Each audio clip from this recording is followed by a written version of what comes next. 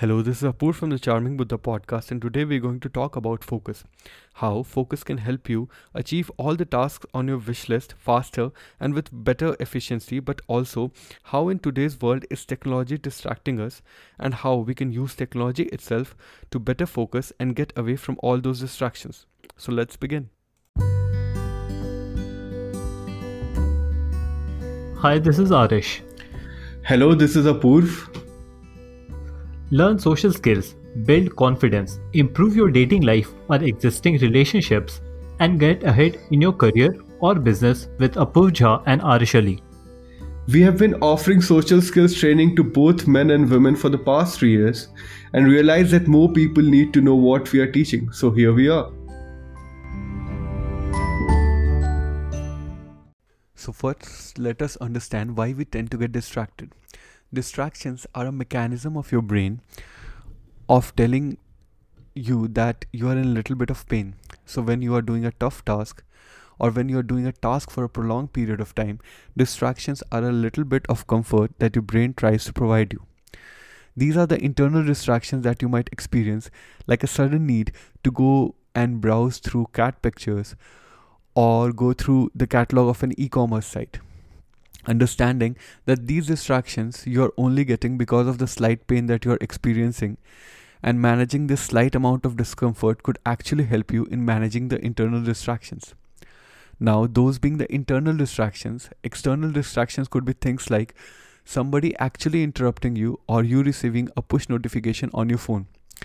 It has been shown in many studies that even if you ignore the push notification, merely the fact that you notice a push notification coming has an impact on your attention and concentration, which can lead you to not performing the task that you were performing to your full efficiency and even elongating the time taken for that task by a considerable amount.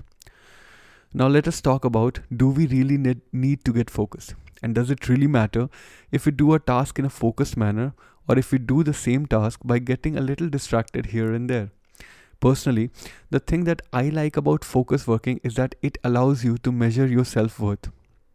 For instance, if you do a task in a focused manner, you have a concrete measure of how much time you have devoted to the task and how much have you been able to achieve, which helps you in setting up better timelines for your future tasks.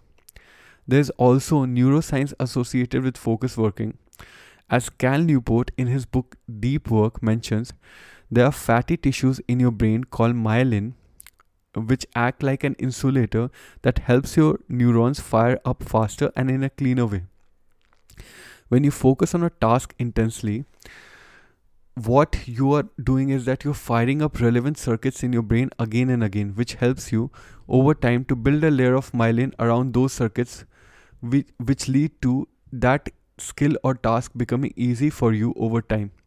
In contrast, if you're doing the same task while being distracted by other things, you're firing up too many circuits simultaneously to actually isolate and strengthen the circuits you want to strengthen.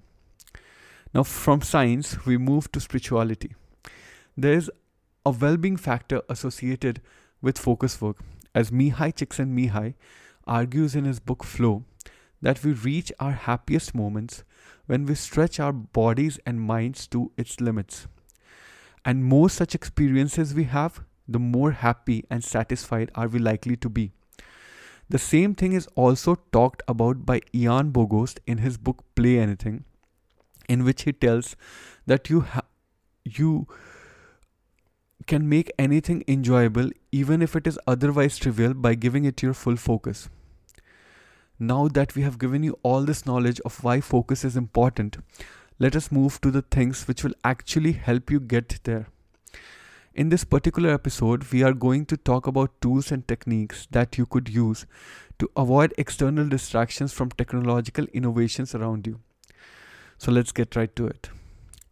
One of the distractions that you might get is once you pick up your phone, even for some small minor thing, and then one thing would lead to another and you're stuck to your phone for quite some time.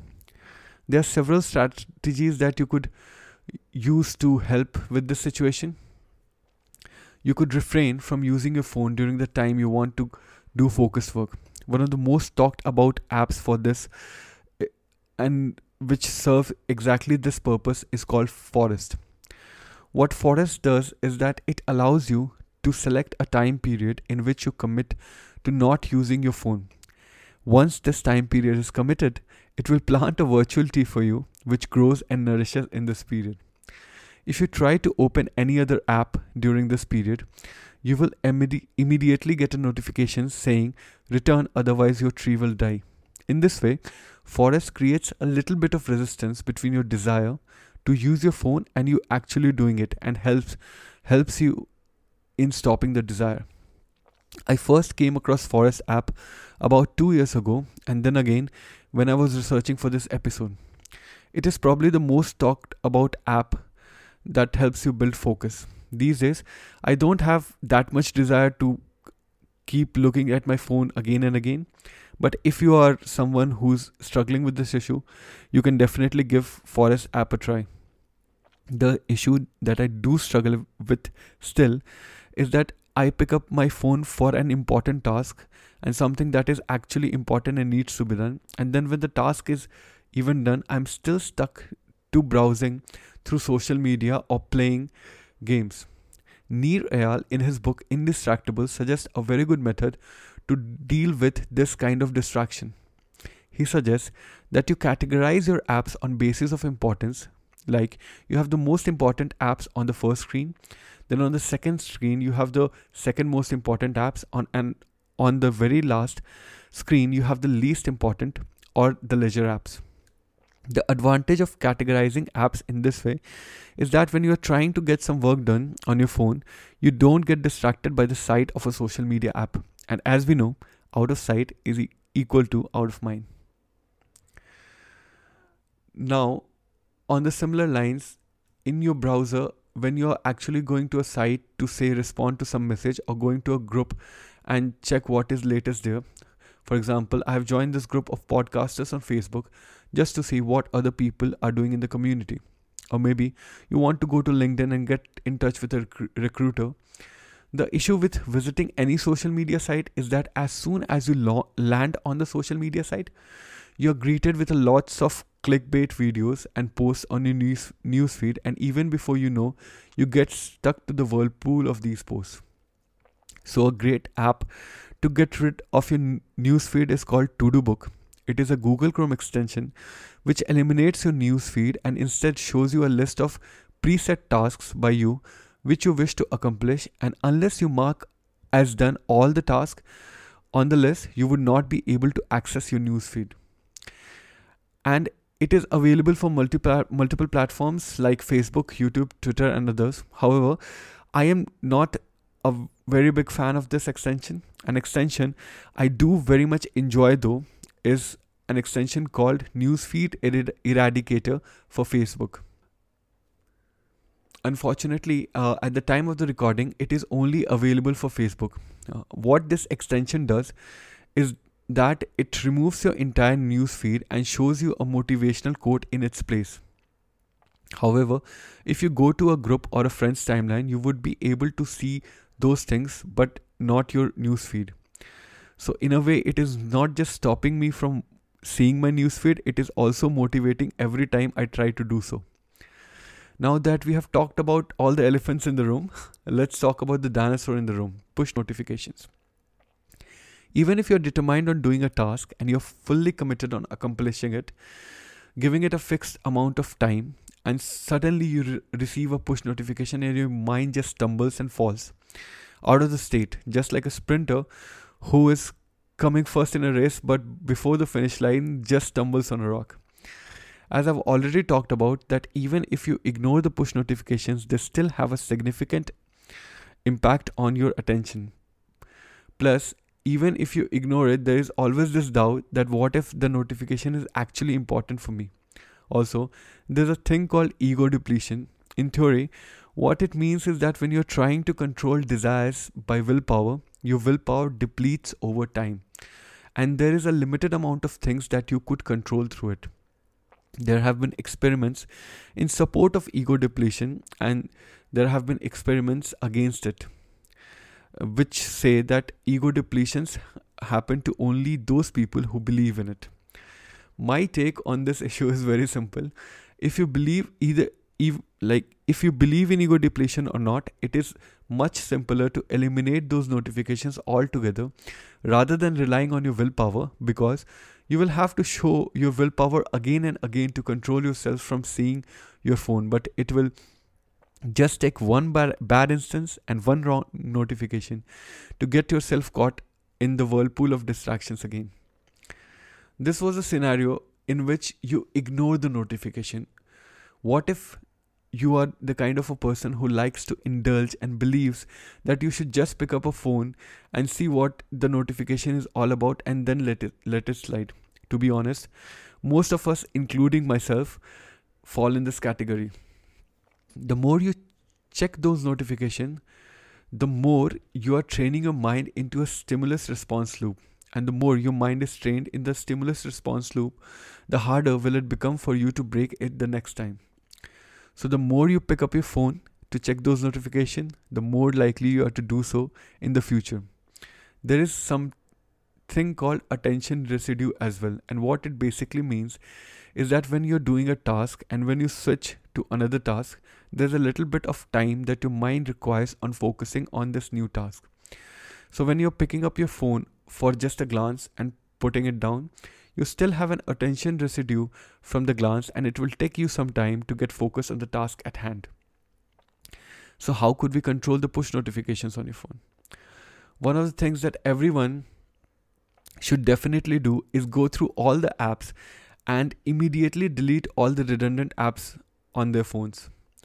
Earlier, I used to have many apps on my phone, and funny story, there was this one particular app that just used to send me a notification every night sharp at 2:30 a.m. And I, being a kind of person who even wakes up at a drop of a pin, it was a very annoying experience.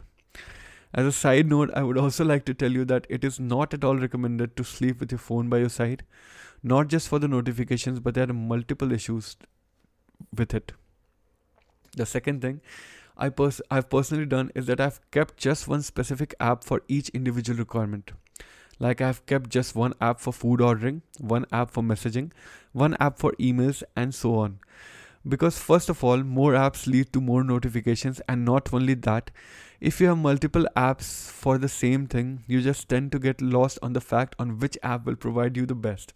Now, if you're kind of person who wants to check out all the possible options before deciding on the best, then this might not be the best strategy for you, but it works very well for me because I prefer peace of mind over options.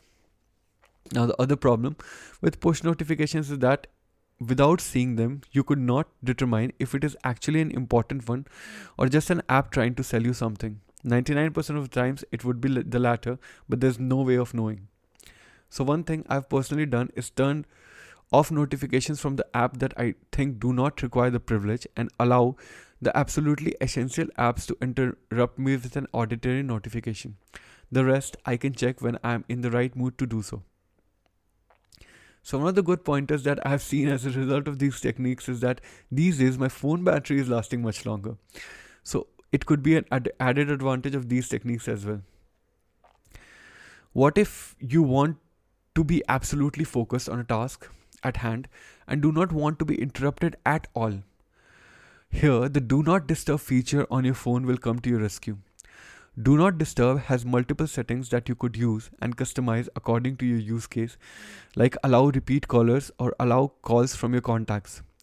So if you say, set this notification as allow repeat callers within 15 minutes and allow calls from your contacts with the rest of the things being default, what it will do is that it will cut all the audible and visual notifications from your phone and will only allow calls from either your contacts or persons who are calling you multiple times in a period of 15 minutes.